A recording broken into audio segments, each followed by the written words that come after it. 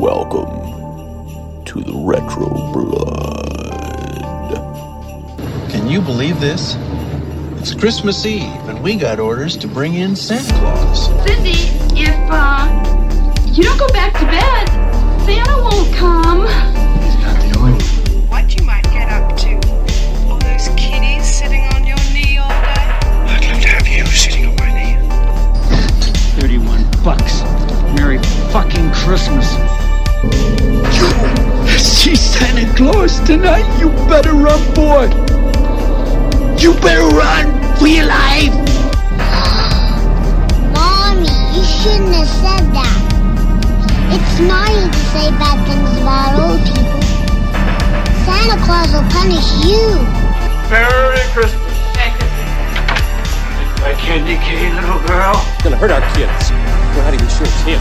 Not sure my ass. Look at the fur on that suit. Welcome back, everybody, to the Retro Blood, and Merry Christmas. Thank you for listening to us on Christmas Day, because this is Retro Blood.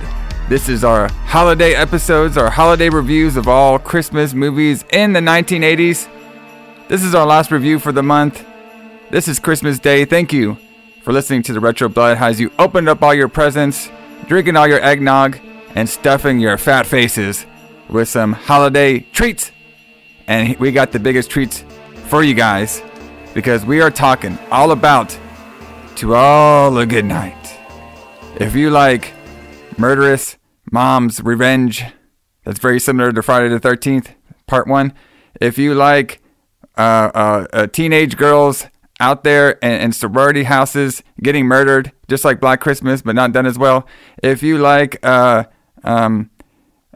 train wrecks and all kinds of craziness happens where a girl sleeps with one guy, then he goes to the other guy, and then this other girl sleeps with this guy to get the other guy drama, then this is a review for you, brother, because we're talking all. I mean, what better of a Christmas story than a bunch of drama and a bunch of killing, brother? Because we're talking To All a Good Night. Jay Allison, James Klein, what's happening, Allison? Merry Christmas, Allison. How's it going? Merry Christmas, man. I mean, this is the happiest time of the year. It's probably my favorite time of the year, actually. Even more than Halloween, I love the Christmas season. We get our Christmas movies, we get our Christmas beers. Most people are in a good mood if you're just not a complete grinchy asshole, and you get to eat lots of good food that you don't get to eat any other time of the year. Yeah, that's true. Nothing says Christmas like murder, right? Yeah, exactly. I love Christmas as well, too, especially Christmas horror movies. This is a well-known thing, so this is my favorite time of the year, talking all about these crazy... And like you said, this one is a little different. So the last 3 reviews we've done this month all happened in 1989. It just so happened to be like that. And boy, what a crazy year that 1989 was. This 1980 Christmas was a little interesting, too. So I don't think this movie was as good as the one we talked about yesterday for Christmas Eve. So everybody who joined us yesterday for Christmas Eve, we did the Lights Out of the Black Christmas, which was a great discussion. I love that movie. It's one of my favorite horror movies of all time. And I'm going to ask you up front, Allison, this movie pretty much ripped off a couple stuff from that Black Christmas. Well, yes, that's true. But Black Christmas, I hate to use the word ripped off, even though I do all the time. But Black Christmas may be one of the most copied horror movies ever made. I can see that. I mean, because it was made in 1974, and basically Halloween copied Black Christmas. Yep. In a lot of ways. And, and Halloween was considered, one of the... Well, obviously, Halloween's considered one of the best horror movies of all time, but Black Christmas is, in my opinion, one of the best horror movies ever made. Yes, I mean it's great. I mean it's I don't even know. I can't even find a greater word to say about it than it's just great. It's fantastic. It's nearly perfect. Yeah. But today we're talking about To All a Good Night. Yeah.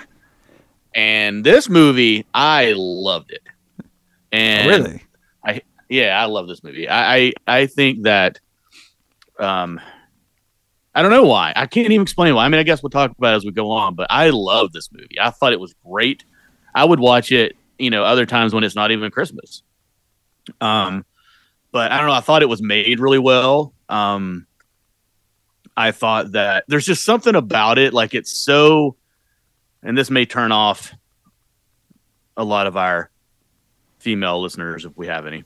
It's just so like grimy and dirty and like strangely like sexually charged and like I don't know. It's just so it's like what a 1980s horror movie should be. Like it's obviously exploitive, and I love that in movies. I just do.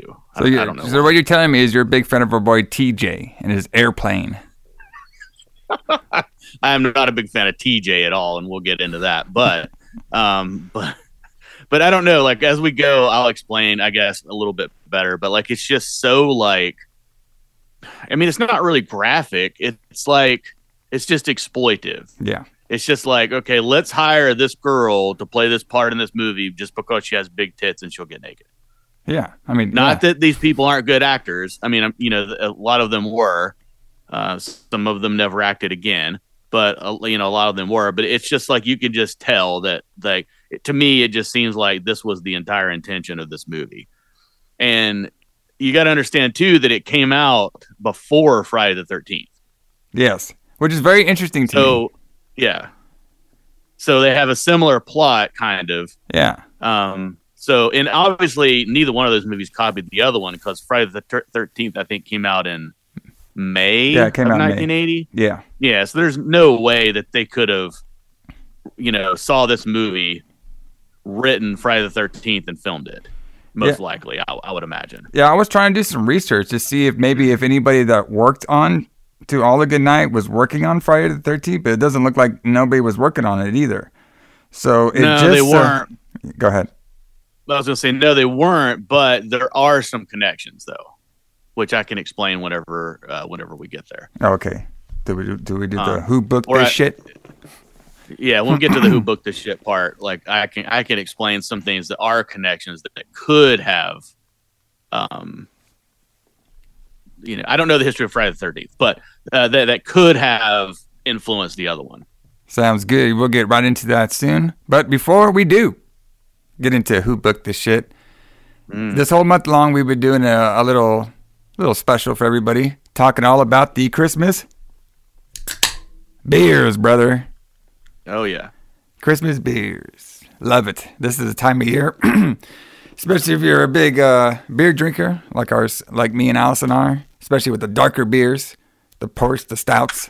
They got all the good ones this year. As my throat's getting too excited for me talking about all these beers, brother. I'm getting a little parched over here. You know what I mean? Gotta cracking open the Christmas spirit, bro. I gotta get this holiday tradition going. So, Allison, what beer are we drinking this week?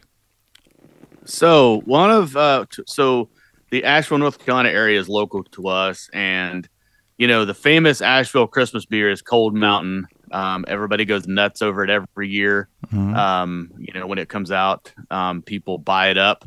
They could put a case on the floor, and it'll be gone in 15 minutes. It's more popular than Taylor Swift tickets, but that's not the beer I'm talking about. That's not the beer I'm talking about this week. Asheville has another, possibly lesser known Christmas beer made by Asheville Brewing Company. It's called Ninja Bread Man. So it's a different version of their Ninja Porter that they make all the time. I've had that one. But it has like a gingerbread, spicy, spiciness to it. It's so rich. It's what a Christmas beer to me really should be, and it's a porter because a lot of Christmas beers are lighter for some reason, but it's a porter, so it's dark, and it's just so spicy. As I take a drink of it, but yeah, buddy, it's great. I love Ninja Bread Man. It's my favorite beer that they make. Nice, Asheville Brewing. Now, it is not the cheapest beer in the world. Oh. You know, it is not the cheapest beer in the world. Like I bought a 6-pack of it yesterday for $18. Damn. Okay. Yeah. So, you know, they want that special Christmas money. Exactly. You got to have that retro blood money coming in. Or you could afford the Ninja Bread Man. all year round. But luckily, they don't make it all year round, or so we splurge on it at Christmas time every year, and then we don't drink it again for another year. Yeah. But yeah, it is not cheap. It is probably the most expensive local beer that I can think of. But it is fantastic. It's so rich. It makes you feel warm and makes you feel like people love you, even if they don't. You can just drink this beer, and that's all you need. That's all you need, brother. Yeah, I've had that one before. It is a fantastic one. So everybody, if you can import it or grab you one, you'll definitely be worth it. And of course, I like it from the tap. And I think there is some places that sell it from the tap as well. Yep. Yeah. Yeah. I've had it on draft before. I think locally Hickory Tavern has it on draft. But I'm not 100% sure about that. So the one I got I had it last night actually, and it was like fantastic. Even though the bartender kept telling me to stay away from it, which is like the weirdest thing. So it's this beer they get from the Boojum, all right, which is another locally place here in Waynesville, North Carolina, where I'm surprised a lot of horror movies don't happen. For the small town feel of it, all right, or maybe they do. We just don't know. Yeah, so it's this beer from the Boojum. It's called Silent Nightfall. And it's not like a super stout where it's like super dark, but it's nice because it has a lot of like spices and cinnamon in it. Yeah. And at first I was like ordering that one. I was like, hey man, let me try this one. The bartender guy was like, you don't want this one. You want more of these stouts or like these porters better than this one. This one has too many spices. I was like, okay, well let me try it. And I liked it. I was like, bro, let me get this one. It's like, are you sure? I was like, yes. And he's like, here, try the oatmeal cookie one. I was like, all right, I'll try the oatmeal one. So I've had the oatmeal one. Like I bought the one. They have another one called oatmeal, like oatmeal stout, which it's good. Yeah. But I was like, bro, I don't want this one. Let me get the Silent. He's like, all right, man, it's your choice. And he just gives it to me like all bummed out and shit. And I was like, what the fuck is going on here? That's so weird. It's so weird. That's like the weirdest thing. I was like, bro, like it's just I want to try this. Who cares if it's like has spices and shit in it? I don't need the darkest fucking shit all the time. I like different spices of beers, And this one was really good, man. I had like 2 of these bad boys. And I was feeling it. I was like, it was like 6.8%. It was even more percent than the oatmeal stout one. So the oatmeal stout one that they have, it's fine. It's a good stout beer. Like I bought the cans of it and I've been drinking it here and there. But for me, like I like those beers. Yeah, they might not be as like stout and stuff, but I like those beers that have a little more spices in them because you can taste it. It tastes different. I like different tasting beers. So. Yeah, that's really weird. Like it's really weird that he would be that adamant about talking you out of it. Yeah, like he tried like 3 times to talk me to Beth out of it. It was crazy. I was like, what the fuck, bro? Like I've never been a bartender, never worked in a bar. I've been to a lot of bars, but I've never worked in a bar. And if I didn't like something, and I knew the person, especially, I might recommend like, hey, you may not like this, and this is why. But I don't know. It's almost like there's a huge movement, which I'm kind of for, honestly, against what they call candy bar beers. Yeah. So things with like candy bar ingredients like chocolate and coconut and things like that. There's like a movement against that right now, which I think is great in general because I think there should be more real ales and real beers. But a beer with spices in it is not a candy bar beer. It's just a spicy beer, and I don't know. I mean. Maybe somebody peed in it. He couldn't tell you that, but he was trying to warn you away. Yeah, I don't know, man. That pee tastes good then. I was like, fuck, I had like 2 of those bad boys. Yeah, buddy. But yeah, like that, it was just really weird. But I definitely recommend that one. That one, they always do like specialty style beers, and I actually really like that one. I thought it was good. I kind of want some as we speak right now on this cold Christmas day. Oh, yes. But let's get into some of the history surrounding the release date of To All a Good Night. Now, this one was a weird release date. It came out in selective theaters January 30th, 1980. So, isn't that really weird? Yeah, really weird. And so we talked about some of the 1980 movies before here on the Retro Blood. This is like a very interesting era. Because we're still technically have that 70s theme going on, like 70s production, 70s clothes, 70s feel of movies is still going on in 1980. but we're slowly getting to the more like the more like commercialized, the more raunchy. You know, the more production, more money in our films. We're getting there. You know, we're getting there slowly and stuff. But so this one, you know, we always talk about what's going on in pro wrestling and metal music during this release date. And I guess I'll go first. So I'll go first, and I'll talk a little bit about what was happening in the pro wrestling scene. All right. During this particular month. So apparently, 2 days before, we would have seen To All a Good Night in selective theaters around the globe. We would have saw the trailer for this movie. We would have saw TJ. We would have saw some chicks at a house. We just saw a killer Santa Claus. We were like, all right, we're down. Sign us up. We got advance tickets, everything. Yeah, we're in. So if we were in Baltimore at the Civic Center, we would be one of the attendants of 11,400. All right.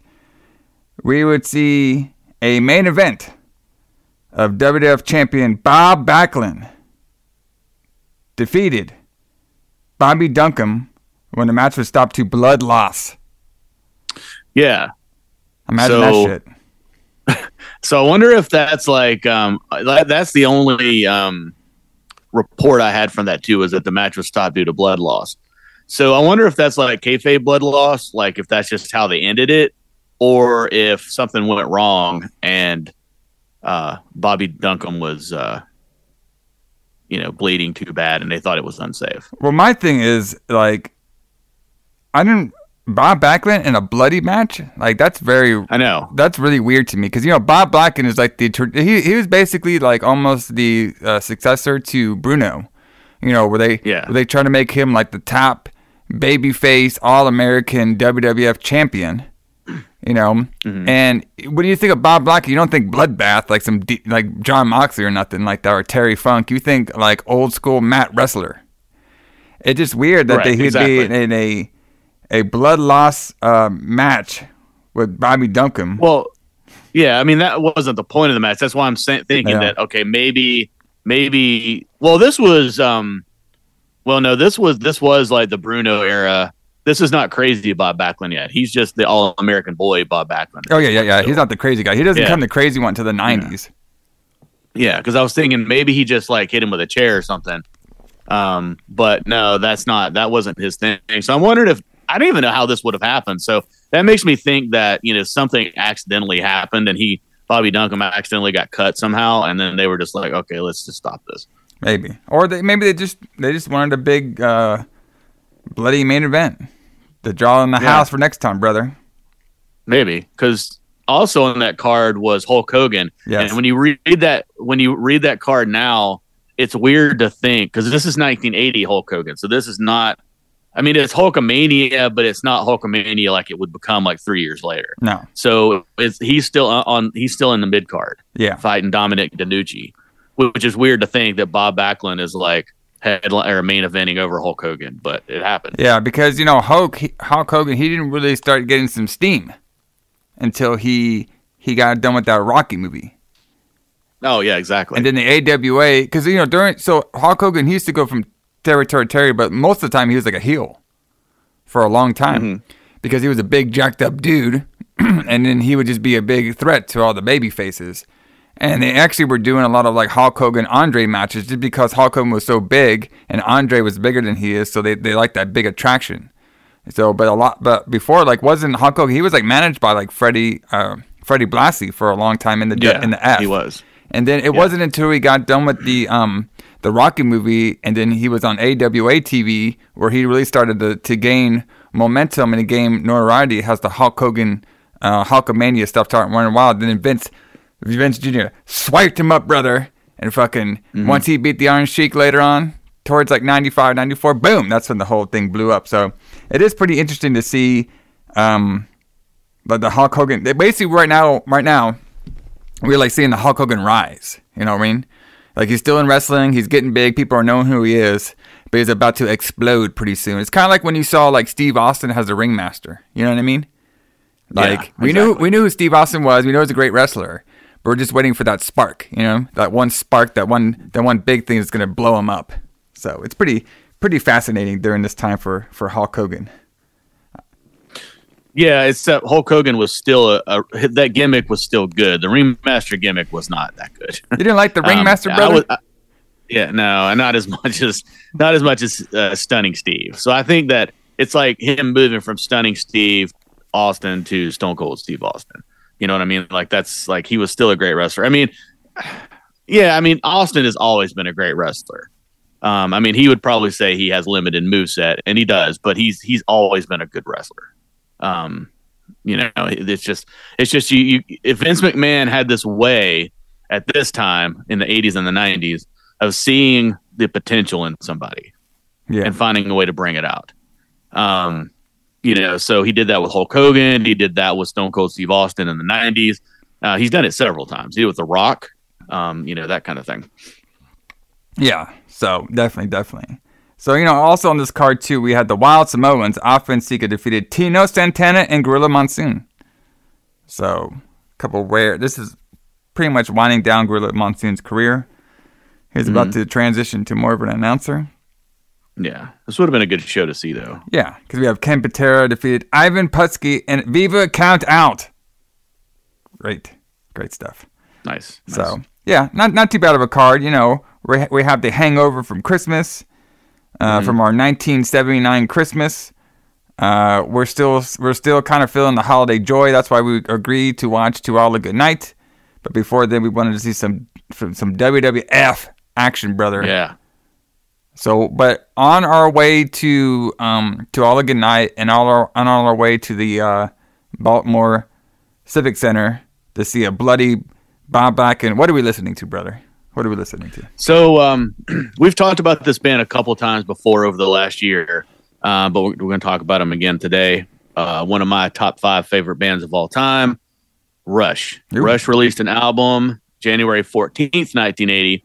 So it came out a couple of weeks before we would have went to see this movie, but I'm sure I would be cranking this up in my house, and then you come to pick me up to go to wrestling and to the movie, and I was like, man, James, you got to hear this new Rush. It's fantastic. It's a step up for them, and it was a huge change. They went more progressive. So Rush had been, when they first came out, they were like they were compared to Led Zeppelin, which is weird to think about, but they were like just a hard rock band. They were heavy, and then they got more progressive with longer songs and more intricate parts and more technical things. Once Neil Peart became their drummer, and once they became more into what they wanted to be. Rush released Permanent Waves January 14th, 1980, like I said, and Permanent Waves was like a huge leap from where they'd been. They started using keyboards more. You could tell that they had this vision of what the 80s was going to be, and they were trying really as hard as they could, I think, to get out of this 1970s arena rock sound, which was about to crash. Because, new wave and punk rock and stuff like that were going to get huge in America. And keyboards, synthesizers were going to be like a big thing and everybody was going to embrace. And Rush did that early. They did that in 1980. It's still heavy. They didn't go as new wave as they would go.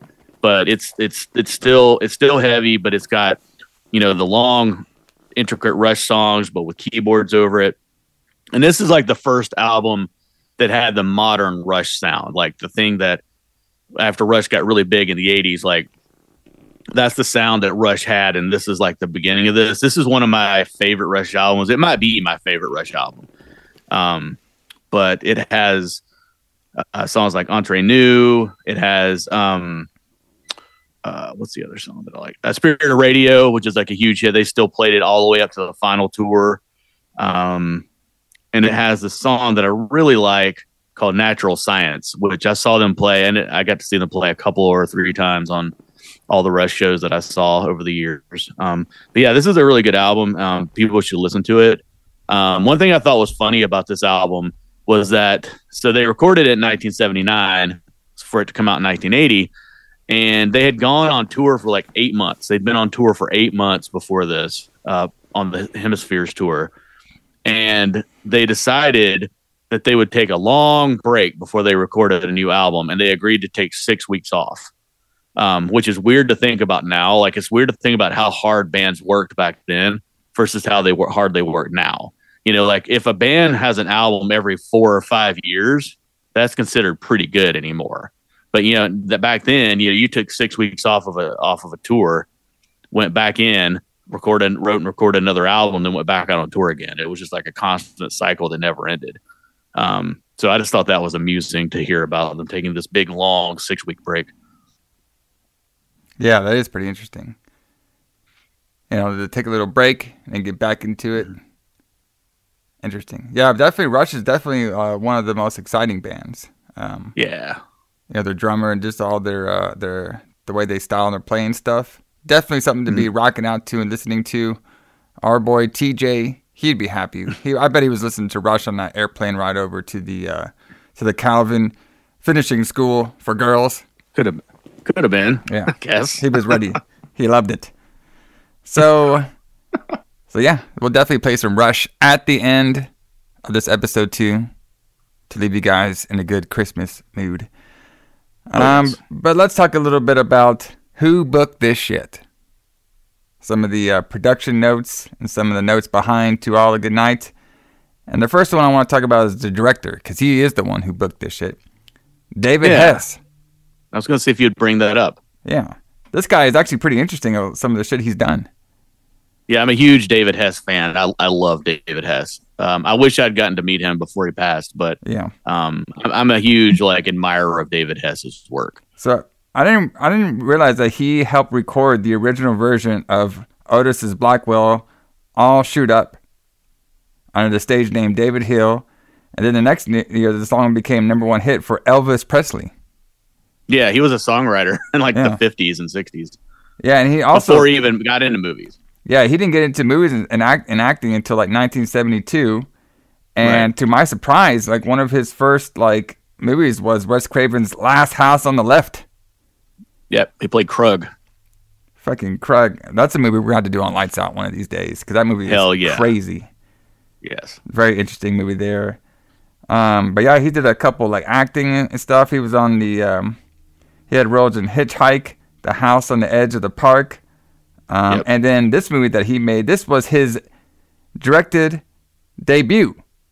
Yeah, his one of the few movies he directed. Yes. His first American feature film for Media Home Entertainment in 1980. So this is his first portrayal.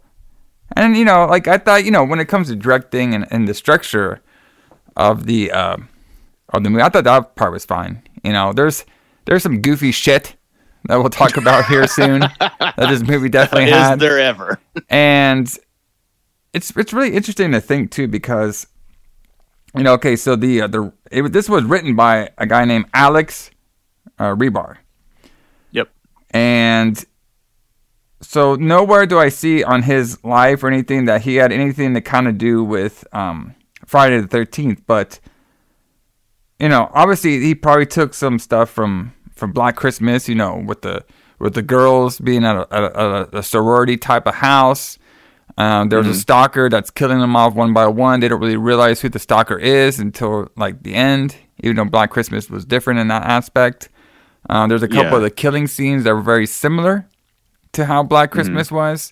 But when I watched the movie, I was just thinking wow, this is like a Christmas version of Friday the 13th, because we had this death that happened with a family member. This other family member was going out for revenge, but she was in plain sight, just like the original Friday the 13th. But, this movie came out first, which is crazy. I was going to say, yeah, I mean, what is this Friday the 13th you speak of? Yeah, exactly. We haven't seen that yet. Yeah. We haven't seen it yet. So it's just weird that the same year and roughly close to the same months that two horror movies would have the same plot. In a way, it is obviously really strange. And then obviously, Friday the 13th did that better. That's one of the most recognized movies of all time. Yeah. I don't know if some Joe off the street's gonna know who To All the Good Night was. I can't go up to fucking Mark and be like, "Hey, Mark, you ever heard of TJ? He banged 2 chicks at the same time." He's gonna be like, "What the fuck you talking about, brother?" Yeah, you can buy Friday the 13th shirts, but you can't buy To All a Good Night shirts. Yeah, even though You never know, man. Yeah. Maybe we'll bring it back, brother. That should happen. That should happen. But yeah, Alex Rebar, I know him only from, he wrote this other movie that I really liked that we'll probably do on a Lights Out one day, called Beyond the Door. Yeah. Which was like an Exorcist ripoff kind of, although I don't know if it came out before, but it's a similar movie to The Exorcist, just like this is a similar movie to Black Christmas. But we'll probably do that on Lights Out someday. But I really like that movie. And that's the only thing I really know Alex Rebar from. Yeah. So, it's just very interesting how that's just, apparently he also did he also worked on Amityville 4, The Evil Escapes too. Oh, well, that makes everything better then. While he was writing Demented. So, yeah, I haven't seen Demented, but I've heard of that movie. So I didn't get too much production behind this particular movie. So the film was given a limited theatrical release in the United States on January 30th, 1990 by International Releasing Corporation, IRC, brother. Mm-hmm. And then it was released on VHS in the United States by Medium Home Entertainment in 1983. But apparently, due to the poor lighting quality, many scenes were hard to see in VHS quality. Yeah, we'll talk about that. Yeah, we'll talk about that as we go, because I'm going to ask you some filmmaking questions about that, since you're the filmmaker of the group. But I could see how this movie would be very, very hard to watch on VHS. Yes. I like some of those scenes, I don't know if you could see them at all. But yeah, one of the things, and speaking of who booked this shit, so the similarity. So David Hess was in Last House on the Left, and he was a pretty close collaborator, from my understanding, with Wes Craven. Being in a few Wes Craven movies and then going to Italy and having a big career there. But Wes Craven had a business relationship, an artistic relationship with Sean Cunningham, and Sean Cunningham produced Friday the 13th. There's a link. So there is a connection. There is a link. Now that I know that's like a very tenuous link, to say the least. But I mean, it is possible that these people were familiar with what the other ones were doing. I mean, I can see that, and you can separate them, Well, I mean, unlike our boy Mansoor from last episode trying to sue the people from Home Alone, I don't think David Hess was trying to sue Sean Cunningham for Friday the 13th due to gimmick infringement. But he kind of could have, because it is similar, but it is different at the same time. Mm-hmm. So maybe back then they just like, fuck it, who cares? Well, it's probably not like they thought anybody that made To All a Good Night had any money to sue with. Like it was just, none of those people had any money. Like you couldn't, horror movies were made on such a small budget that's why no horror, like I've mentioned this before, but that's why no horror movies ever lost money, because they cost so little to make that if anyone goes to see them at all, they make their money back. Yes. I don't have a sum for how much this movie cost, but I don't think it was a lot. No. I don't think they spent a lot. Although, I mean, planes aren't cheap. Yeah. And they had to have a plane. Well, maybe they got lucky. They were going to use. Maybe. maybe the guy who played the pilot, Harry Reams, maybe they thought that was his plane. Maybe, because I mean, Harry Reams probably had more money than anybody in this movie. Harry Reams was a really famous porn star in the 70s. Yeah, he was known for such classics as Deep Throat. Yes. And The Teacher, The Devil and Miss Jones. Yeah, buddy. Yeah. He played the doctor in Deep Throat. I love it. But yeah. But everybody. Speaking. Oh, go ahead. You're gonna say something? No. I was gonna say. Speaking of Harry Reams, we'll probably talk about that more as the movie goes. But yeah, we ready to get into it? Let's get into it, buddy. Let's start this Christmas day off hot, brother. This is the full review of To All a Good Night. It was the start of Christmas vacation. A few were staying, and they planned to have one hell of a good time. I would sincerely like to wish all those students leaving for Christmas vacation a pleasant journey and the happiest of holidays. PJ is coming up with a few of his friends tonight. The dean of the school was away, so the girls decided to invite their boyfriends. It was against school regulations, but they were always very good at breaking the rules. This time, they'll wish they hadn't. You must pray. Pray so the devil won't claim you for one of his own. Santa came to kill. What the hell are you doing up here in that dumb outfit? Even the police didn't suspect Santa Claus. Oh, Tom, take that bloody mask off. Take me to bed. No one suspected Santa Claus. He was hunting for blood. He was everywhere.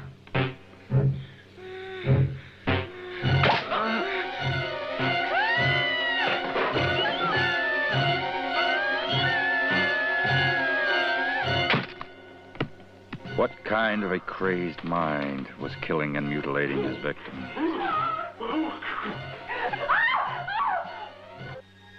All right. So we start off the movie. We're in Calvin. Did I say that right? Calvin, yes. Finishing school for girls? Yes. The fuck is a finishing school? Oh, I'm glad you asked that question. So a finishing school, at least from my understanding, it's not anything that's has ever been in my orbit, really. But a finishing school is like a private school where they send. It's like a prep school, kind of like. Do you know what a prep school is? Yeah. But prep schools are usually for boys. It's kind of like that, but it's for girls. Gotcha. So they go there to learn how to be. Usually, I usually thought it was like a high school thing. But these girls seem to be way older than high school. Well, we've seen that before. Yeah, we've seen that. I'm 25 and I'm playing an 18-year-old. Gotcha. Right, exactly. But it's like it teaches like young girls how to be like social, how to like social graces and how to do upper class cultural shit that we don't know about, and it's like they learn how to charm people. It's like a charm school, gotcha. Kind of. It's like I don't know. It's hard to describe it. It like teaches them how to behave. Well, these girls were not behaving, but we'll get to that. So, right. So this is like 2 years ago, and apparently at this finishing, they do Christmas vacation at the school itself. All right. Apparently. So we have a bunch of finishing schools. Also, they also live there, and so some of them may not go home for Christmas. Maybe. I got you. So they're on vacation at this place where they can't leave. All right. Kind of. So yeah. they're all these girls are chasing each other around. We actually see one main girl. She falls off the balcony dead. Even though if you see it really quick, it looks like a dummy fall right on his face. Yeah. So we got to talk about this for a second. So. Yeah, you don't do the dummy gimmick. Hold on. Hold the phone. So they're chasing this girl with axes and knives, telling her they're gonna cut her head off. Well, they had Christmas outfits on too. Oh, right. They did also have Christmas outfits on, but like this is pretty hardcore, right? They were just teasing her with axes and knives. Yeah, this is a little rib. It's just a little rib. Okay, yeah. Fair enough. But then, so then we get to the scene where she falls off the balcony. And it's very clearly a mannequin. Yeah. Even like when the mannequin hits the pavement, the head comes off. I had to watch it 2 or 3 times to make sure I was seeing what I was seeing. But like the head comes off of the mannequin. Yeah. Now, okay. I like when she lands too. Really quick. I like when she lands too. It's like face first, like on the concrete. Yeah, it's face first, and then the mannequin bounces. Yeah. Like a little bit like. Now, I'm getting choked up here about this. Now, filmmaking question number 1 of the show. Yeah. So, if you had to make a scene like this, yeah, and dropping a mannequin off of a balcony is the best that you could afford, yeah, you would do that, right? Oh yeah, I'd do it in a heartbeat. Yeah. So, I'd make mine more cheesy. Right. Yeah. I'd follow that thing down with the whole shot. Follow it all down. And you wouldn't even cut away. You just watch it like hit and bounce. But then when I cut to the girl, at least I would do some blood though. They didn't even do any blood. No blood.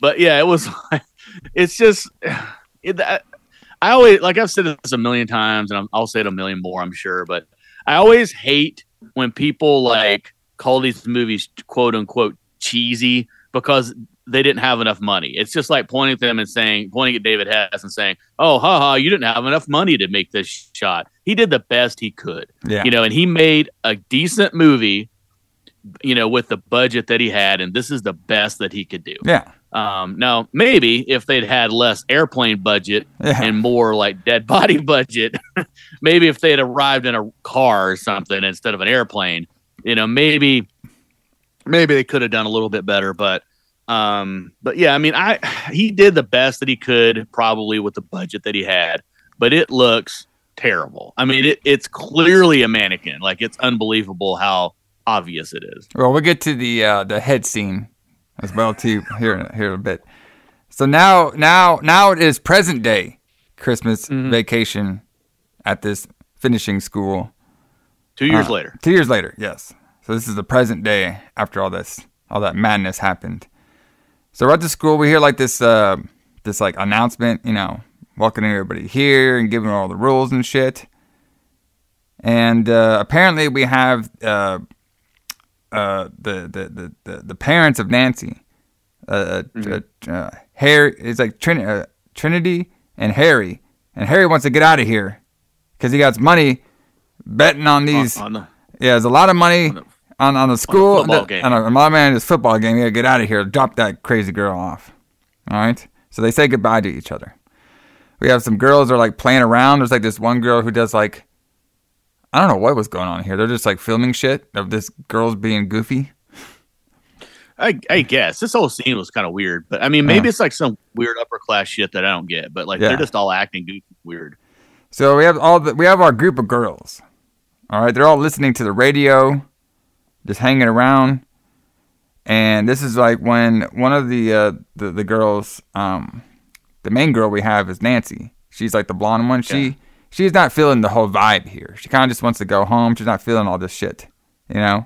I guess maybe she's a big sports fan like her dad. She wants to bet on stuff. I have no idea. She just wants to leave. She's our main innocent character. She probably just wants her dad to love her because he obviously doesn't, because he just wants to watch the football game and drop this bitch off at her finishing school. Yes, pretty much. But before we get into the house, though, did you notice that? So, when they're all leaving, like they're all driving away, the parents or whatever. Well, one, I think they did a really good job here of making this look rich, like making it look upper class. Like the cars were kind of nice, and that car that her parents pull up in, that black car, was fucking badass. Yeah. But when they're driving away, the one girl that's standing beside the sign that says Calvin Finishing School for Girls, and then she makes that weird like hand gesture above her head. Did you notice that? It's like she puts her hands together above her head, and then the next scene, it doesn't fade even. It just switches to this scene of this Buddha on the table holding the same hand gesture. Yeah. Like, it's just weird. Like, what a weird cut that he decided to make. Like, he's like, okay, I know how I'm going to segue this shot into the next one. Yeah, that's what I'm saying. We'll make her stand like the Buddha, and then we'll show the Buddha, and then we're inside again. Yeah. Like, that's just so bizarre. It's called transitioning, man.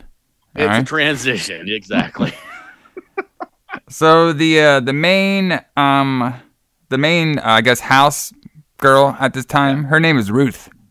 All right, she is not the main boarding person. That person is on leave right now, but she is the one that's caretaking the house, and she makes all the girls some dinner, and she says, "Hey girls, I have cherry pie."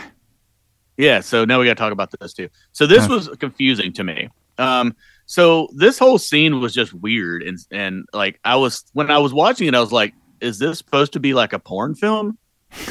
Because it's like, maybe it's just me, maybe I'm just a pervert, but like, so she's like, "What?" They ask her, "What'd you make for dinner?" And she's like, "Stew," and then she's like, "And for dessert, cherry pie." Cherry pie, brother. And she just says it in this so like I don't know, like comically sexual way. Yep. And then all the girls are like, she's like, "Oh, cherry pie, that's my favorite." And then like the British girl that we'll meet in a minute, Oh yeah. with her shirt about to fall off, was like, anything you can get your hands on is your favorite. And then she says, and then the other girl says, "Oh, shove it." And then the British girl walks down the steps and says, "Any particular place, sweetheart?" Yeah. And then they talk about being sex freaks. And I'm like, wait a minute.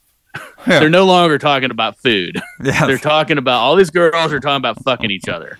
Like, Well, yeah, that's what happens at these finishing schools. this has to be intended. There's no way this could be an accident. Yeah. Like these girls are all talking about fucking each other.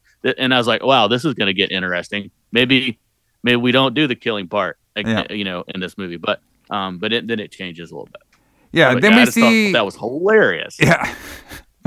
Yeah, and the British girl, she's Trisha, and the Yes. main. It's pretty much the main antagonist girls, I guess. Like the main horny ones are Trisha, Layla, and Melanie. All right, they're like the main ones that are like making all those sexual jokes and stuff. And Nancy's like the nice girl.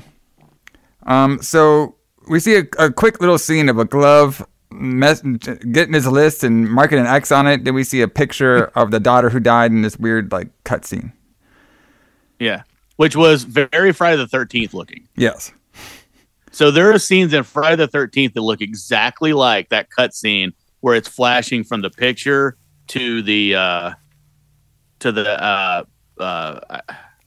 it was the picture to the film, the video of the girl standing on the balcony that we saw like 2 minutes before this.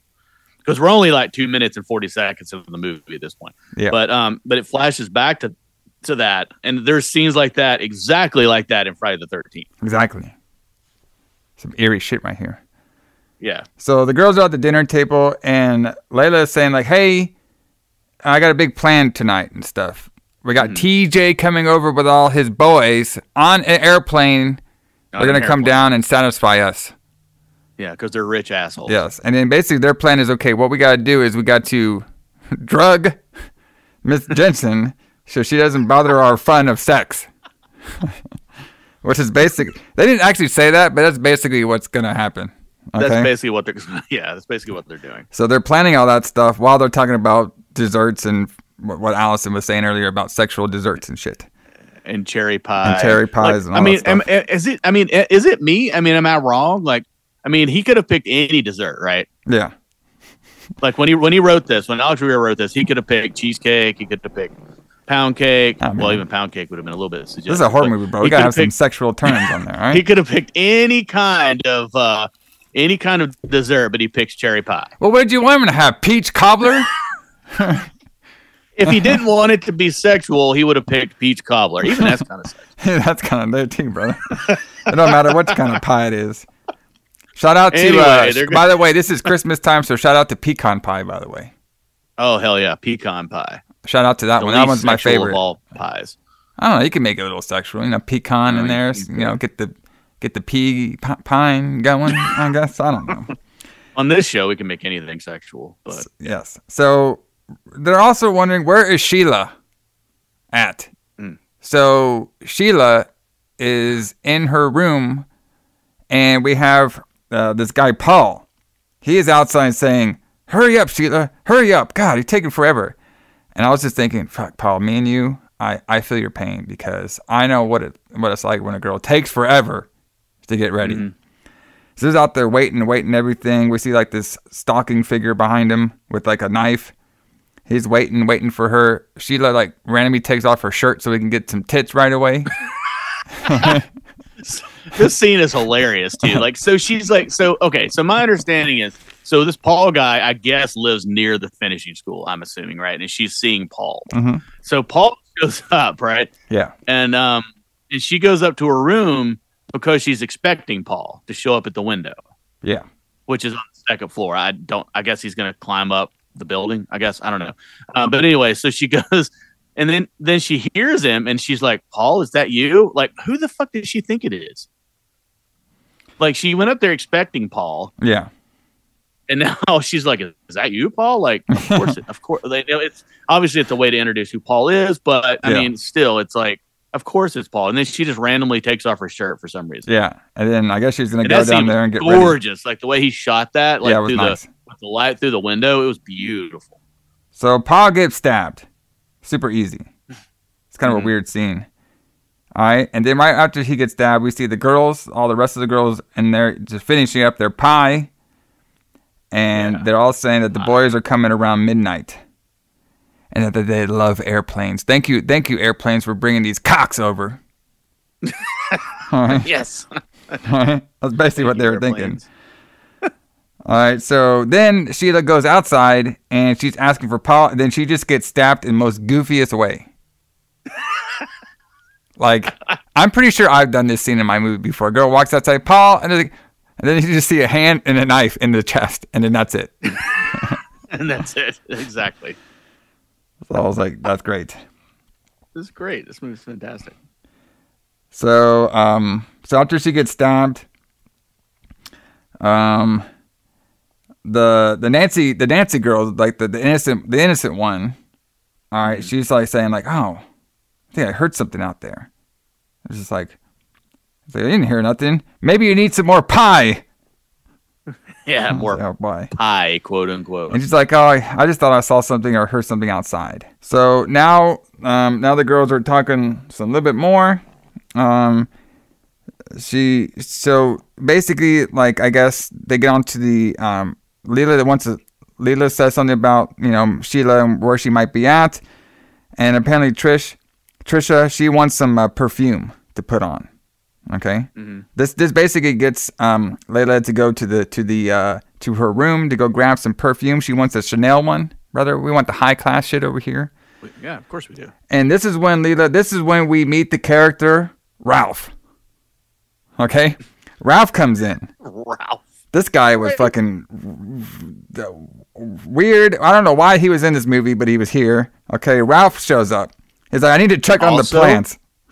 Yes. Also a character in Friday the 13th is named Ralph, who warns them not to go to the camp.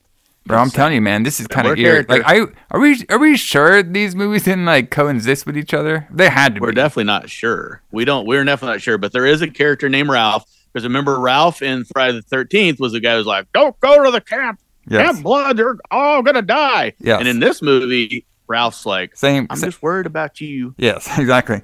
He's all like, I'm here to take care of the plants. God gave us plants for pleasure. And then she's like, oh, did you eat into the cherry pie? It's like, I love cherry pie. And I love Nancy. Like, come on. Like, this has to be intentional, right? I guess. Did you eat any of the cherry? Oh, really? Like, this has to be intentional. And he's like, I love cherry pie. Yes. So Ruth, she shows up. And so Ruth's friend shows up. And this character was weird too. I don't know why she was here either. It was like this girl. It was like her friend. And she was basically saying like, Ruth, I don't know why you decided to like work here. And then she started talking about some of her like her problems. Like, yeah, I know I'm going to die one of these days. I've been through like 3 husbands already. All right. And like, he's like, I'm not sure why you're here and why you're working here and stuff. But then she's like, I know I'm going to die. I got all these health problems and stuff. It was just like a random character that was there. Right. And this is when we have Leela. She shows up and she's basically saying like, hey, don't worry about cleaning up stuff. We'll do all this stuff. And if you just go upstairs, we'll get you some warm milk. Because they want to drug the warm milk to make her go to sleep so they can have the boys over. Right. All right. And then Ralph is like, he's worried about everything. Ralph is like worried about her, and he just doesn't know if stuff's going to be going right over here. And and then the other friend's like, you shouldn't be working with all these rich bitches. And then this is when the girls, they all decide like, hey, Nancy, it needs to be you to give Ruth the warm milk because she won't expect anything that you do because you're the nice one. And then Nancy's like, why do I always have to do this? It's like, well, we just told you, you're the nice one. Go up there and give her the fucking milk. All right? TJ is coming over. We need his airplane and shit. TJ. So the Ruth's friend leaves, tells her to do more with her life. Stop being around all these girls and shit. So it's nighttime and stuff. Nancy gives the milk to Ruth for her to pass out. And while this is all happening, the plane lands, and now we meet our boy cast. Yeah. A fucking TJ, the main guy. Yeah. We have Tom, and we have Alex, which is like the nerdy guy. Yes. Yeah. Right? Alex is played by Forrest Swanson. Yes. Who actually was dating Jennifer Runyon, who played Nancy at this time in real life. Interesting. Yeah. So at first, like, Nancy's not really there, so we're having like all the girls like pretty much pick out their boys when the plan lands. So TJ is matched up with Layla, Alex is matched up with Melody, and Tom he's matched up with the Trish girl. All right. Yeah.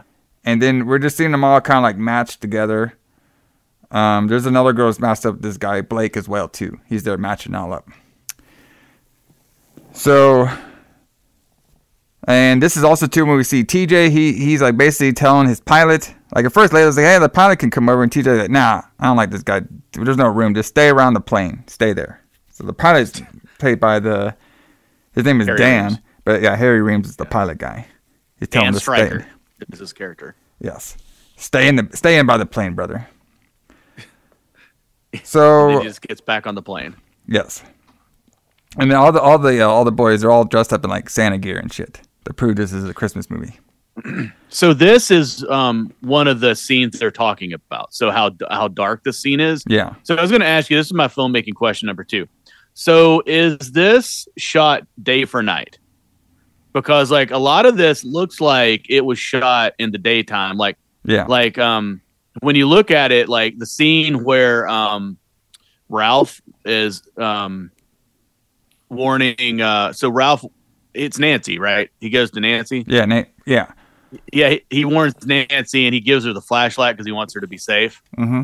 Even though she already has a flashlight. But anyway, he gives her the flashlight because he wants her to be safe. But that scene, it looks like when you look at the trees, it looks like there's sunlight on the tree, on the trees, yes. on the limbs of the trees.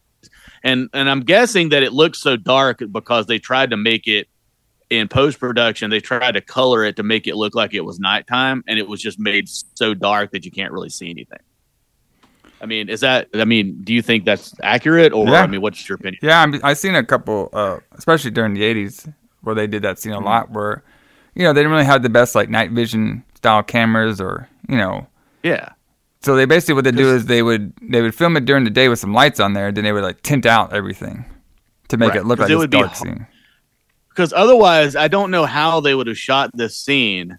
Not that I'm a filmmaker or know enough about filmmaking, but like I don't know how they would have shot this scene at nighttime when they would have been able to pick up their faces at all.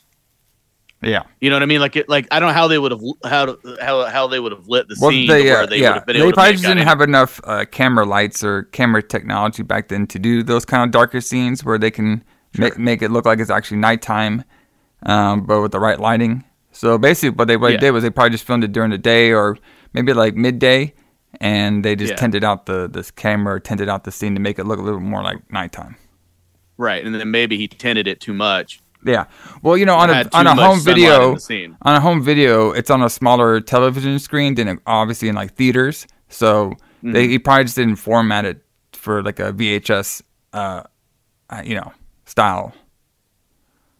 Like plus there's not enough data on a VHS tape. There's just not enough detail there. Yeah. Whereas on like DVD even or Blu-ray especially or streaming like we watched it.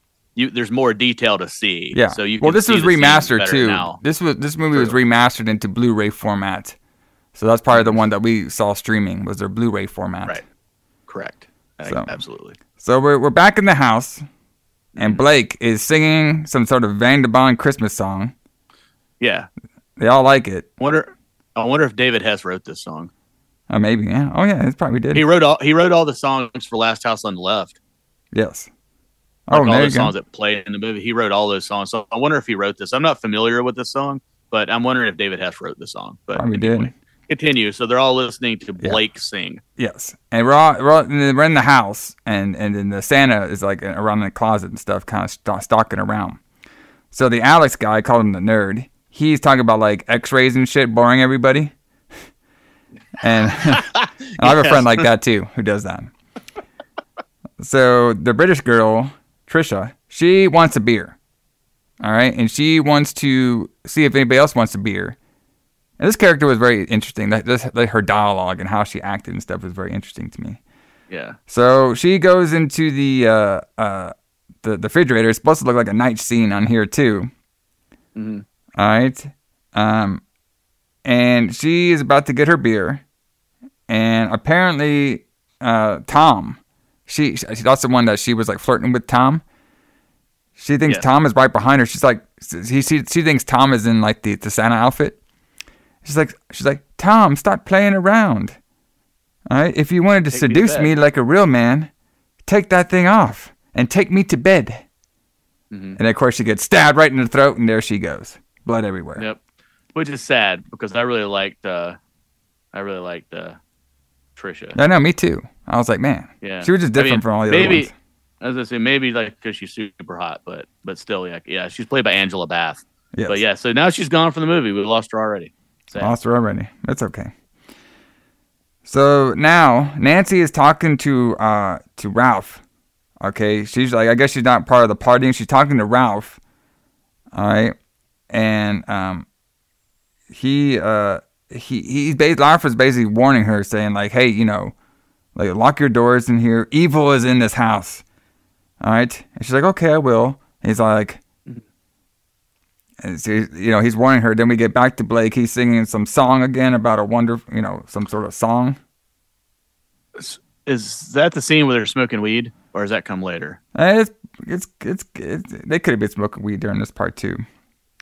Because that scene was pretty funny. Yeah, where they're smoking weed, and then he hits like 2 notes on the guitar, and then she's like, "Oh, that's a beautiful song." Yeah. That's yep. That's pretty much what this is. And he was basically saying like, "Hey, I wrote this song for my brother, for my infinite brother." Yeah. Yeah.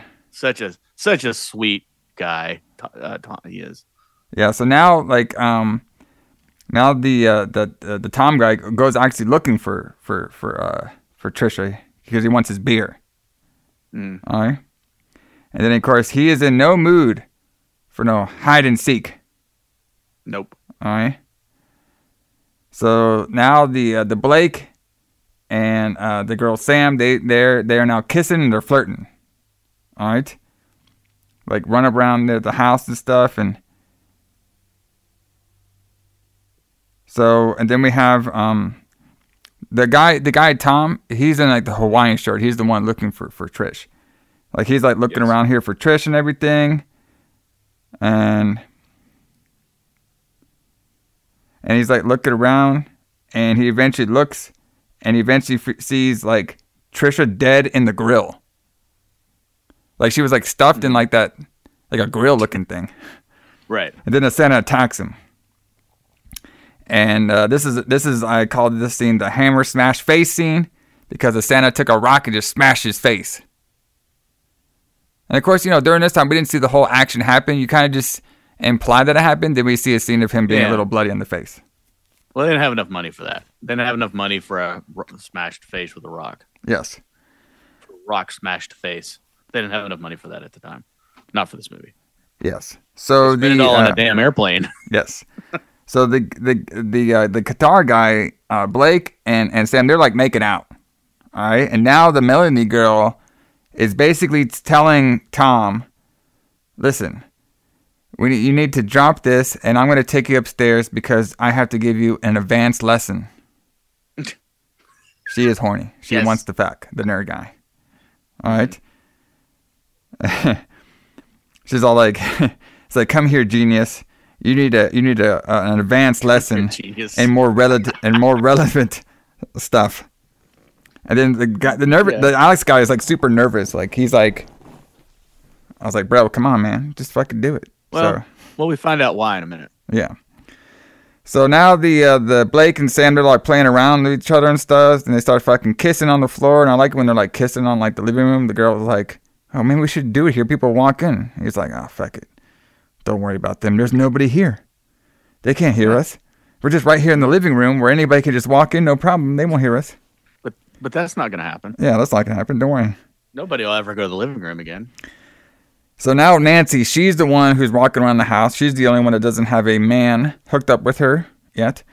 Okay, so the Layla, she's been the whole time like kind of like messing around with TJ because they're kind of like, I don't know if they're an item and stuff, but they're like they've been messing around and stuff.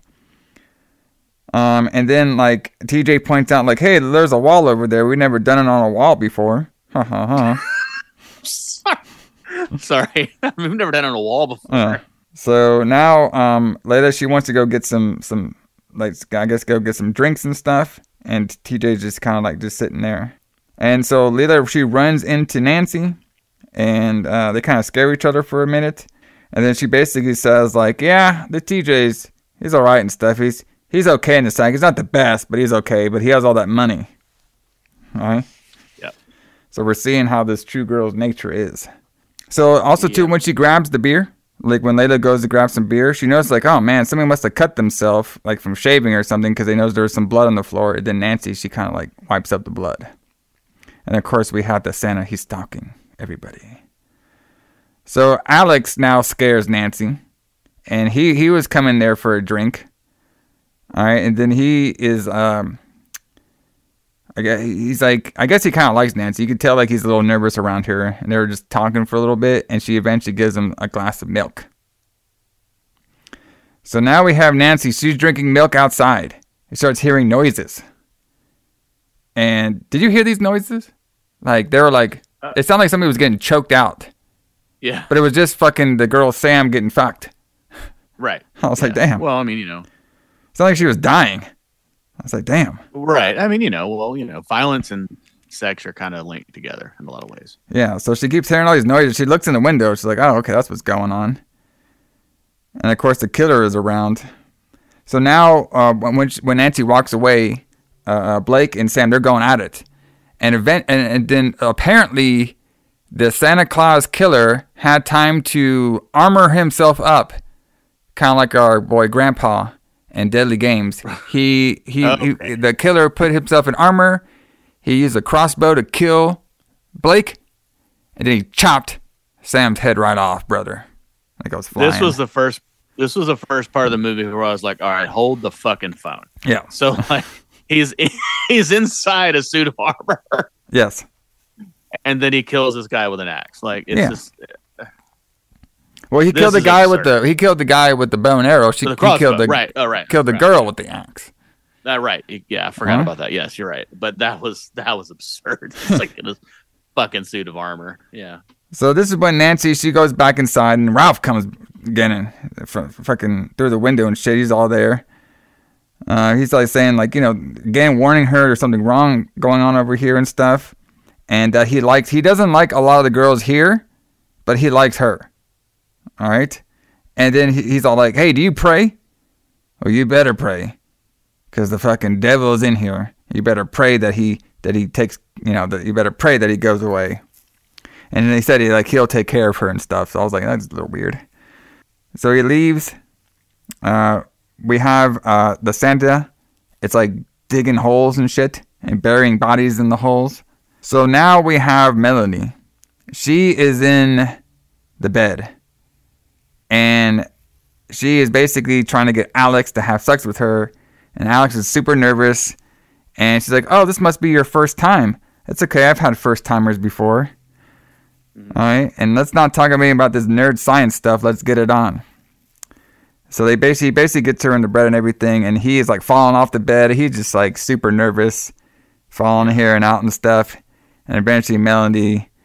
and he's got us getting super excited, and eventually she goes in for the fuck. She's in there. Okay, so let's see. So he's staying here. So down. So she's like, so I don't know if they actually like fucked or not, because she was basically in the bed with him flirting the whole time, and he seemed like he was enjoying it. But then we just cut the scene.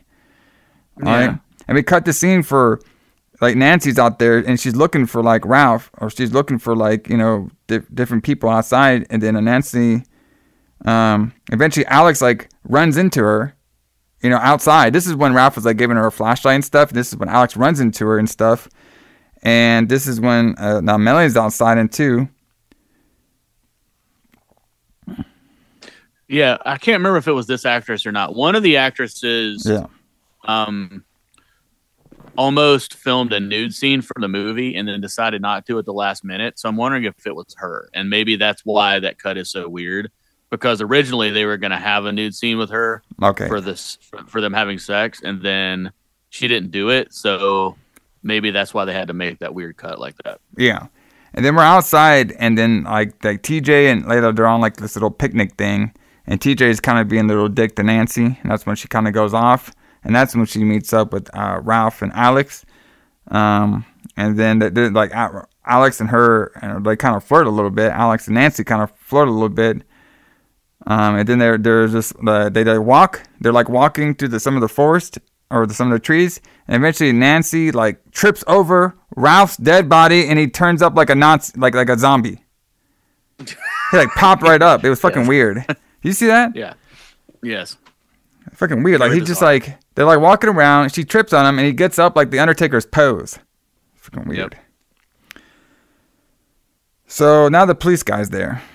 He's asking everybody, like, okay, do you know if Ralph had like any enemies and stuff? Like, and then he's like, okay, well, I'm going to call your parents in here because of this murder. And TJ's like, whoa. Let's not do that shit. All right? My parents don't know I'm here and shit. You know, I told him I was somewhere else, and the cop's like, "Are you serious? Like, what the fuck? Why not gonna do it anyway?" Like you took a plane here, and your parents don't know. Yeah. Well, lifestyles of the rich and famous, I guess. Yes, exactly. And then the TJ's like, "Well, fuck, none of us killed that old nut." And then the cop still wants to do. He still wants to get some more evidence out of everybody. And then he's all like, "Okay, well, I need you to find your other friends. And I need you to tell me where they're hiding. I need, you know, because like Sam and Blake are missing, all right, and then Trisha and Tom are missing too. So they want to know where all of them are at. You know, the cop was like, hey, we need you to find your friends, and you better not be hiding anybody from me. All right?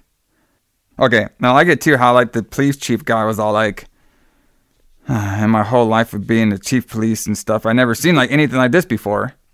And I was just like, didn't like 2 years ago like a girl die here? Like, I think you've seen something like it before. Yeah, I mean, you know, you forget about that already? I think you've seen something similar to this. Yeah, and this is when now she's going on about Ralph and stuff, and like how Ralph was like warning her about evil and everything and all this, you know, religious stuff. And the cop was going up to her, and he's like, you know, she's like, okay, and then the cop is telling Nancy, is like, okay, do you know, like, you know, this Ralph guy, apparently he used to hang around some bad people before in his life and stuff. Maybe one of his old friends came out here to get some revenge and stuff. Then he touches Nancy's face. He's like, don't worry about it. Everything will be okay. So Alex believes that nobody is coming back and they're all dead. All right. And then TJ is going on saying that now they're all just like out there just doing their stuff. They'll come back and everything. So we're seeing that TJ and Alex, like, they don't really get along as much. And TJ and Melanie, they both leave because they're frustrated, and that leaves Alex and Nancy alone so they can flirt a little bit more. So they both are scared. Like, Alex and Nancy are both a little worried about, you know, all the weird stuff that's happening around the States. Everybody missing, then Ralph dying as well.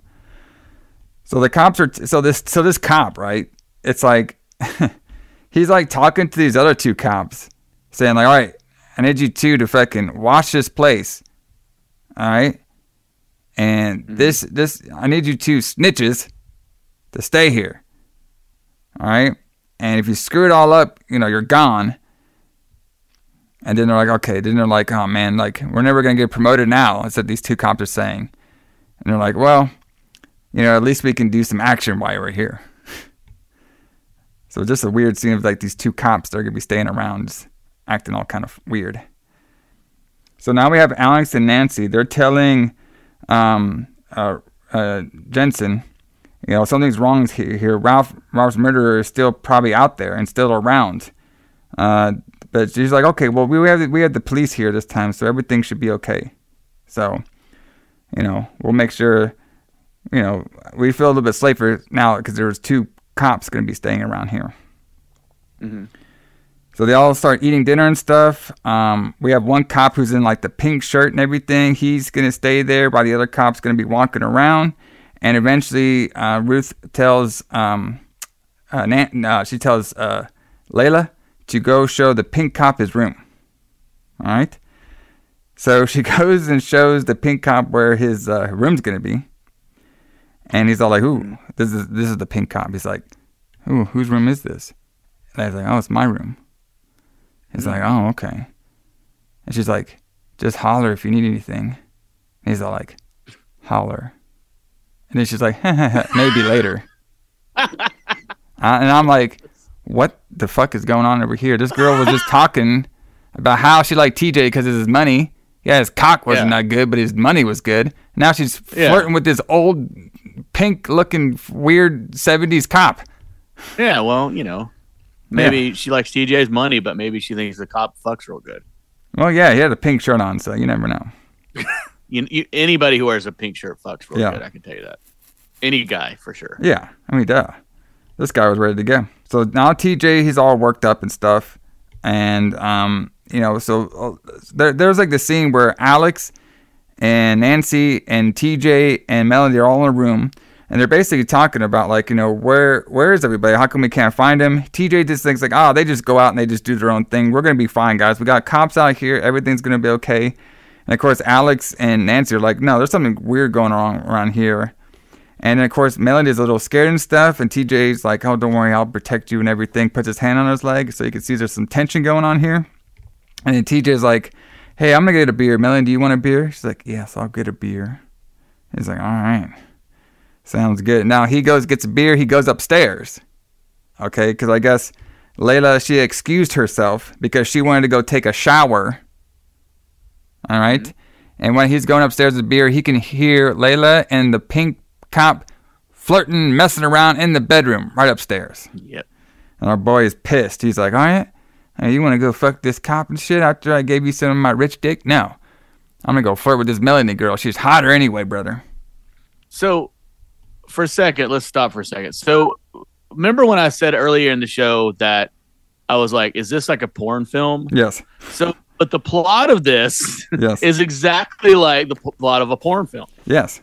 Like it's just like how people like in like an old style porn movie, just how they interact, and then they're like, oh, I'm gonna go have sex with this other person so that we can shoehorn this other sex scene into this porn film. It's almost like that. I mean, it's really bizarre. Like it's written like a porn movie. It is like part of the plot is written exactly like that. Yeah. So we have like the Alex and the Nancy. They're supposed to be like the nice 2 couples and shit. Nancy just kind of wanted to open up some presents. They're like, no, that's not a good time for Christmas. And like, we got some shit like that. And the other 2 just want the other 4 just all want to fuck. Yeah. And like how she just like decides she wants to fuck the cop and like, for no reason. Like the delivery man shows up and like, I'm just going to fuck this delivery man. Yeah. Because it's a porn movie. It's just kind of like that. It's so bizarre. So TJ brings PBR beer. Hell yeah. To fucking Melanie. You like PBR? Do I like it? I mean, it wouldn't be my go-to drink, but I mean, it would be like, it's my go-to cheap drink. Like if I want to spend $2 on a beer, then yeah, PBR is fine. I'll drink that. I'll drink it before I'll drink a Bud Light for sure. I'll give you that one. It's a good college beer, so I'm not a big fan of it, but it was good for back in the day, so I can get why they like to hear. So now after the TJ gives the beer to Melody, now Alex and Nancy, they're going to investigate the house. Okay, and then we see Santa grabs an axe. So Alex and Nancy, they're upstairs and they're looking through a bunch of rooms, and Nancy gets scared. He says, "Oh, it's just a breeze," and it ended up just being the breeze. And of course, it's actually a breeze. Yes. And then the killer Santa sees outside, and so basically we have the scene where the pink cop, All right, he is done fucking Layla. And they're going back and forth, kind of like, you know, flirting a little bit and stuff. And then now Layla is going to take her shower. Okay? But then the pink cop hears something. And then this is when he gets axed in the back, brother. Yeah. Mm-hmm. And so now TJ and Melody, they're outside. Okay? Because they're going to go get some fresh air. And they feel like they're trapped in this place. They feel like they're trapped in this place, even though this motherfucker has an airplane, like, not even 30 minutes away to go fly somewhere else if he wants to. But they feel trapped. Oh, that was something I was gonna ask you about too, and I forgot. So this place has its own runway? Yeah. Or you say that like it's obvious. Yeah, duh. Like, so it has its own runway where they can land a plane. I mean, I know this finishing school was for rich people, but that's just kind of weird, I thought. Well, you know, just in case the family, they don't want to drive there, they'll just fly in their fancy jets to drop off all their brat kids.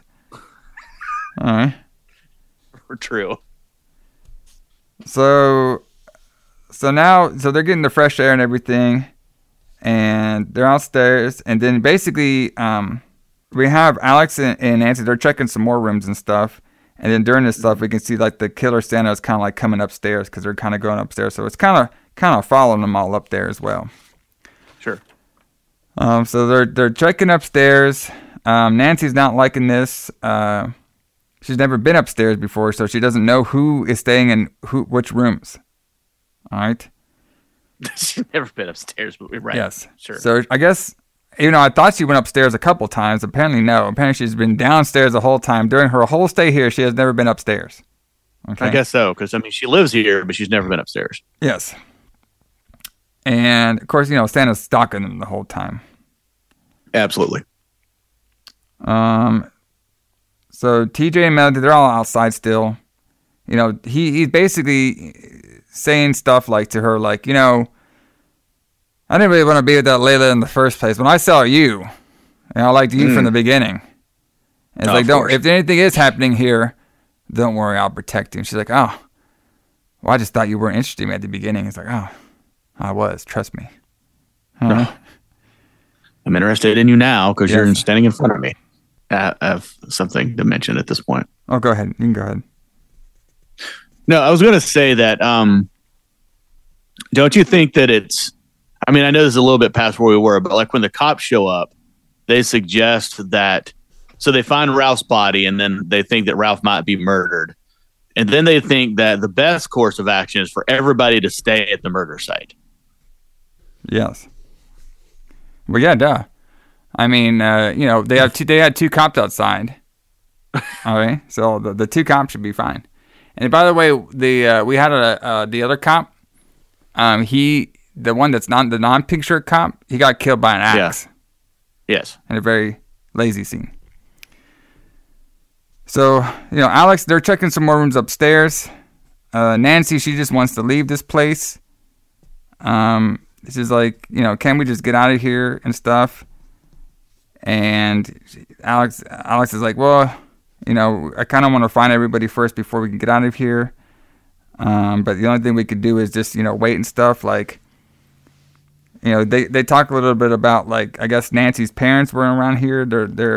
Or Alex's parents wasn't here. They're all in Europe.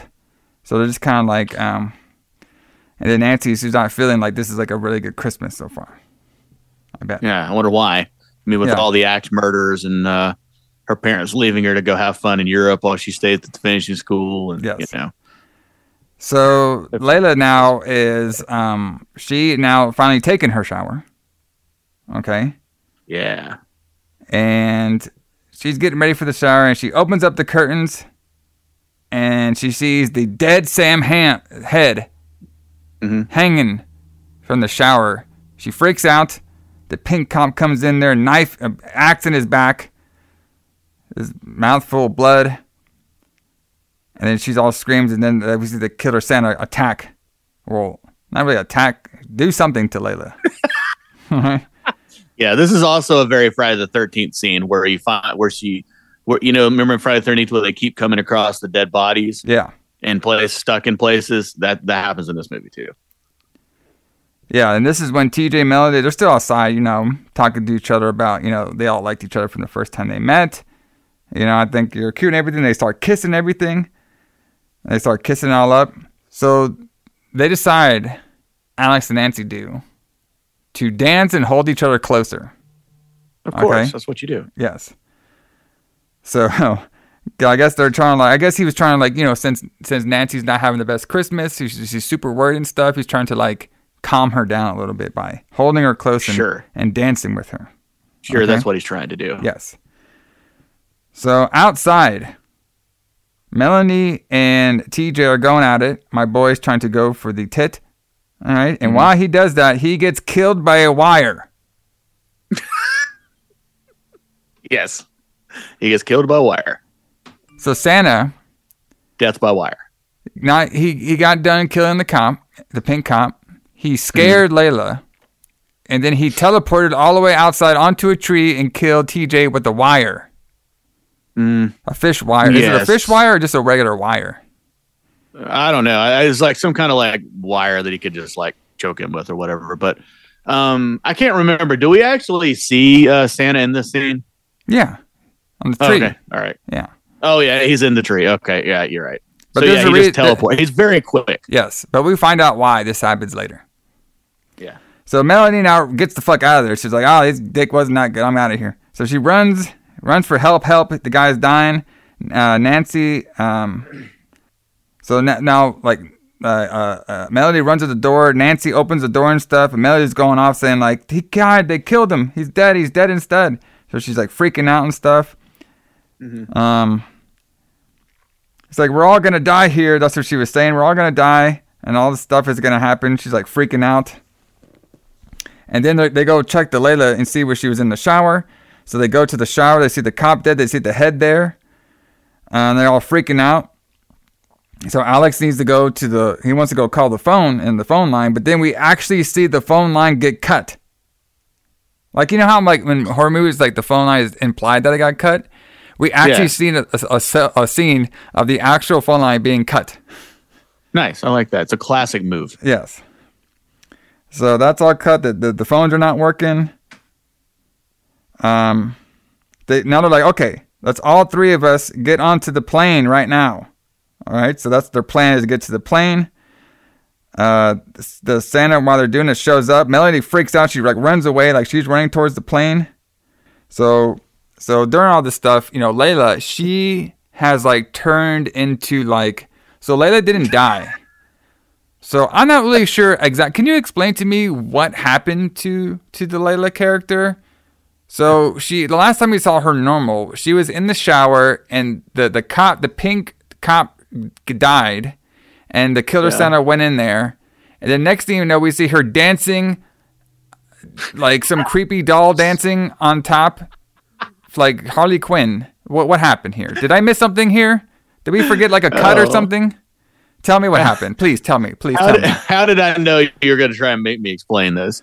You're going to. So the kayfabe part of this is she has some kind of mental breakdown. I think she just completely loses it because of seeing Sam's dead body, or Sam's head, I guess. Yeah. And no, but then it was the girls. Yeah, Sam, right? The girl, yeah. Seeing her head. Yes. Yeah. But so then for the rest of the movie, she just sings and dances. Yeah, the creepy singing dance. I get it. Because that's what people who have mental breakdowns do, right? They just sing and dance. Well, why didn't she die? What was so special about her character that she didn't get died? Was the Skiller sound? This girl's fucked anyway. We're gonna get. Sorry to keep a straight face. We're gonna get there. This is not even the weirdest part of this whole thing. Okay, well, we'll get to the next scene. So Alex, Nancy, and Melly, they want to leave. They go to the plane, right? Yeah. But the fucking killer Santa shows up and kind of blocks them. Melanie's fuck, I'm out of here. She just runs the fuck towards the plane. She's fuck you guys. Or I'm going to this porn guy. He'll take care of me. So it is now we get our first reveal that the killer Santa was Ruth Jensen this whole time, the caretaker girl, because it was her daughter was the one who fell down the stairs because of these sorority camp counselors didn't take good care of their daughter who fell or drowned, and now the mom is coming back. Yes, or now the mom has come back for murderous revenge. Yes. So, sound familiar? There you go. So now she's coming back, and then they do the whole chase scene with them, and she's basically saying like, so what happens during this? Like Alex runs and hides. Okay, he just gets out of there and hides and shit. So a lot of the scene is like Ruth and Nancy, and Ruth is basically saying, "I knew you were there. I know you were there on the 2 years ago my daughter got murdered, and you were part of it." And Nancy's like, "Fuck, this is my first time here. Like I've never been here before." So just like I've never even been upstairs. Yeah, I've never been upstairs before. I don't know what the fuck's going on here. So just like in Friday the 13th, where the camp counselors let young Jason die, the mom blamed years later the new counselors for not stopping everything. So very, very similar shit going on here. You just spoiled Friday the 13th for the people. Well, fuck, they'll get spoiled later on. All right, come on, guys. True. All right. So, is this the scene that you're talking about? I'm trying to think back now. Is this the scene where she's holding the knife in front of Nancy? Yeah, like the nights. Yeah, and she's all talking about and Layla's dancing and singing in the background. Yes. And the whole thing was like, see, my daughter was so young. All right, you guys did all your drugs and stuff around her and everything. This is when Nancy's like, well, I wasn't even here. Your drugs. All right. Like I said, I've never even been upstairs. Yeah. She's like, this is my first day here. I didn't know her at all. All right. And then they attack, and then Nancy's like running away and stuff. Melanie keeps running. All right. She runs all the way to the airplane. She eventually wakes up the airplane pilot. He's like in a dead sleep. He's like, what the fuck is going on here? It's like, we're getting chased and everything. He's been on the airplane this entire time. Yeah, well, no, he was like sleeping on the ground. He wasn't even in the airplane. He was true. He was just sleeping on the ground in a what is it, a beanbag or something. Yes. And he's waking up, and then she's all like, "TJ's dead," and he's like, "Oh, he is? Oh shit. Okay." It's like, okay, well, let me fix this wing on this fucking airplane. And the next thing we know, we see the Santa again turns on the airplane wing and kills them both. So there you go. That was easy. Great. This is fantastic. Oh God.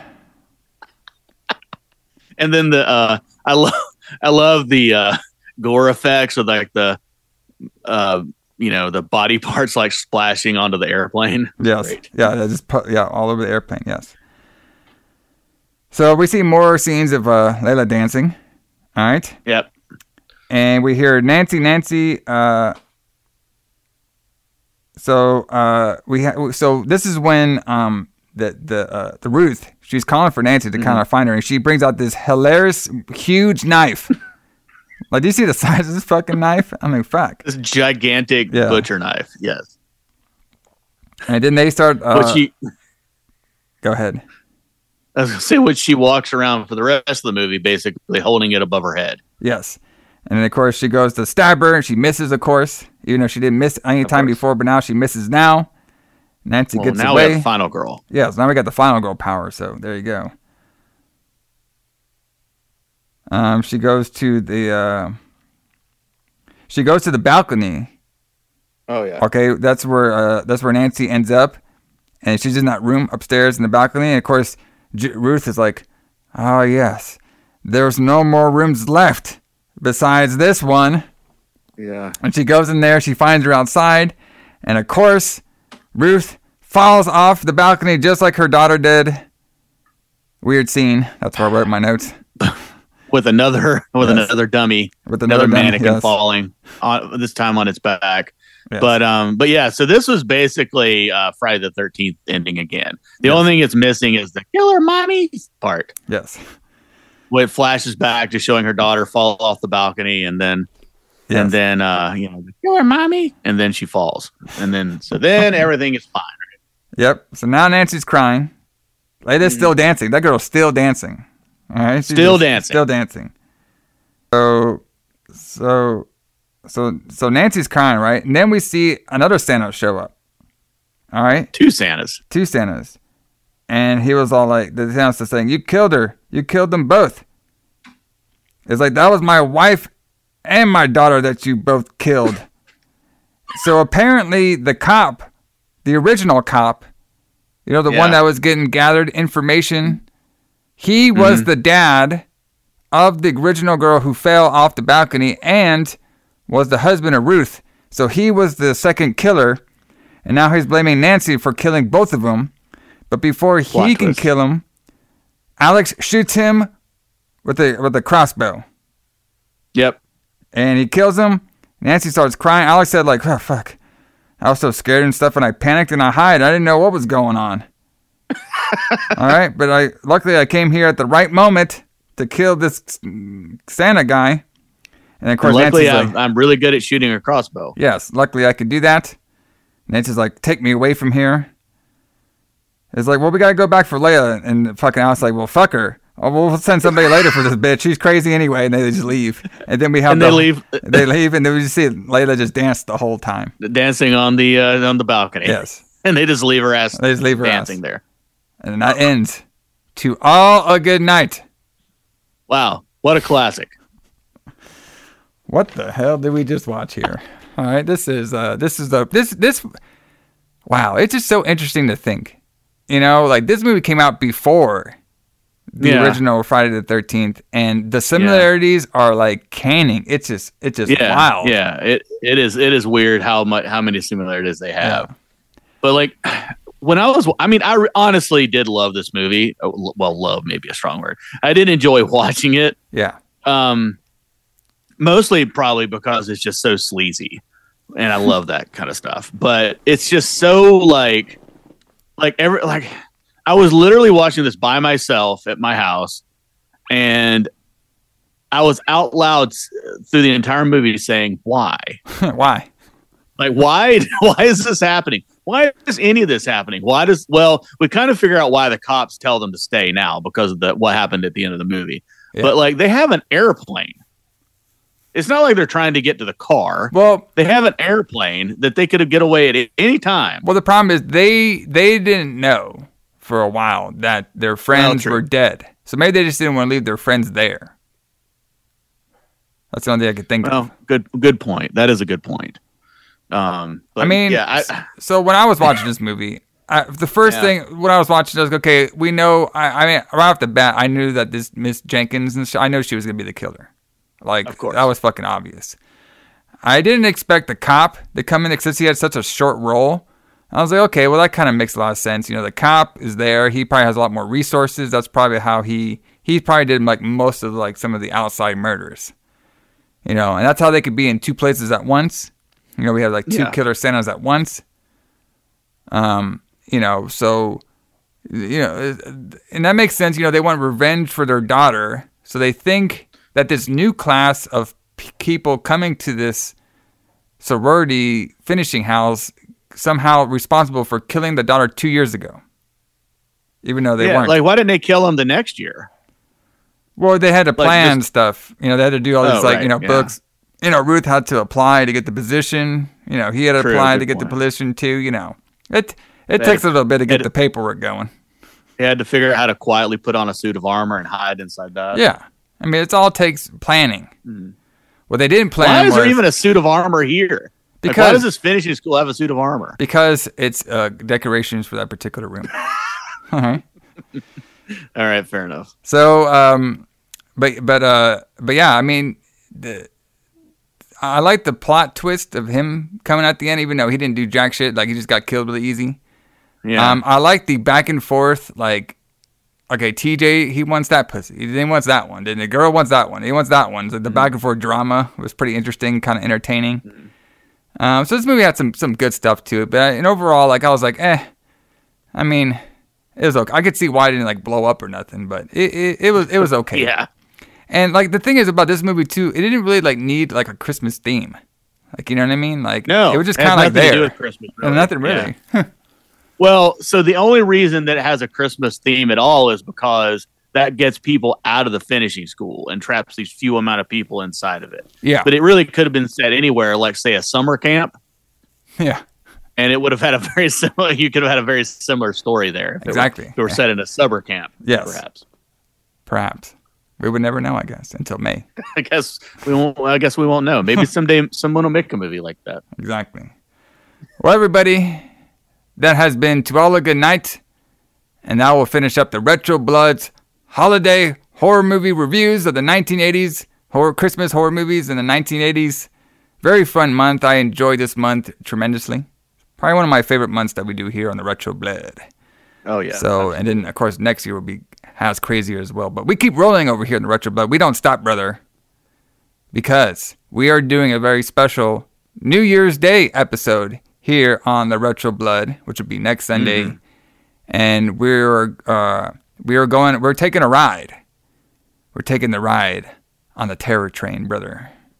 Yeah, buy a ticket, take a ride. Buy a ticket, take a ride, brother. Should be very fantastic. I haven't seen this movie before. Yep. Jamie Lee Curtis is in it. Yes, I know she's in that one, so it should be very fun. Can't wait to talk all about that. And of course, when we do the episode, we'll give you the full lineup of what we're gonna do for January. So, but you know, here on the Retro Blood, you know, obviously we did Silent Night, Dead Night 3. Better Watch Out. We did Elves, which is probably the strangest Christmas movie we've reviewed all month. I would say that one definitely gives a top list of weird plot lines. We did the Dial a Code Santa, Deadly Games, whatever the fuck you want to call it. It has like 5 different titles. Yep. Yesterday we did The Lights Out of Black Christmas, probably one of the top Christmas movies of all time. Yeah. We got a bunch of extras on the Facebook page. I did a Krampus walk. We got the Krampus movie review from the Faces of Fear on there. We got Black Christmas remake review on there. Not the 2012 one. That one sucked. But the 2000, I think it was like 2008 or 9 one. That was actually pretty good. It's been remade twice. Yes. So Black Christmas remade twice, and the one that came out like a couple years ago totally sucked. But the one right before that one, like the original remake, was actually pretty good. So we got our Faces review on there with the killer. So in that one, we talked about this on the we talked about this on the Lights Out, but like we give a little thoughts about the Black Christmas remake on the Lights Out. So everybody check that out. It's actually a pretty fun review that we did. But like I said, everybody, and then like I said, later this month or hopefully pretty soon, I'll do a video review of Bloody Christmas. If I get around to it. But we want to thank you guys for stopping here for Christmas. Hopefully you guys got everything you wished for this Christmas. Hopefully the Retro Blood made your holiday season that much greater. And Allison, what do you want to tell this audience? What do you want to bring us out with? What do we got? Man, let's go, as we always do, let's listen to a little Rush on the way out of here because we talked about it earlier in the day. Let's play Free Will. Ooh, Free Will, brother. Yep. Because our boy TJ and Melody, they want some free will. They're going out there, you know, they're like, the nerd one didn't work out, the slut didn't work out. Maybe the bull will both work out, and then we're just going to go for it. You got some fucking wired to the neck. Out of there, brother. So everybody, we're signing off. Happy holidays. Merry Christmas, everybody. We'll check you here later on the Retro Blood, brother. See you guys next week.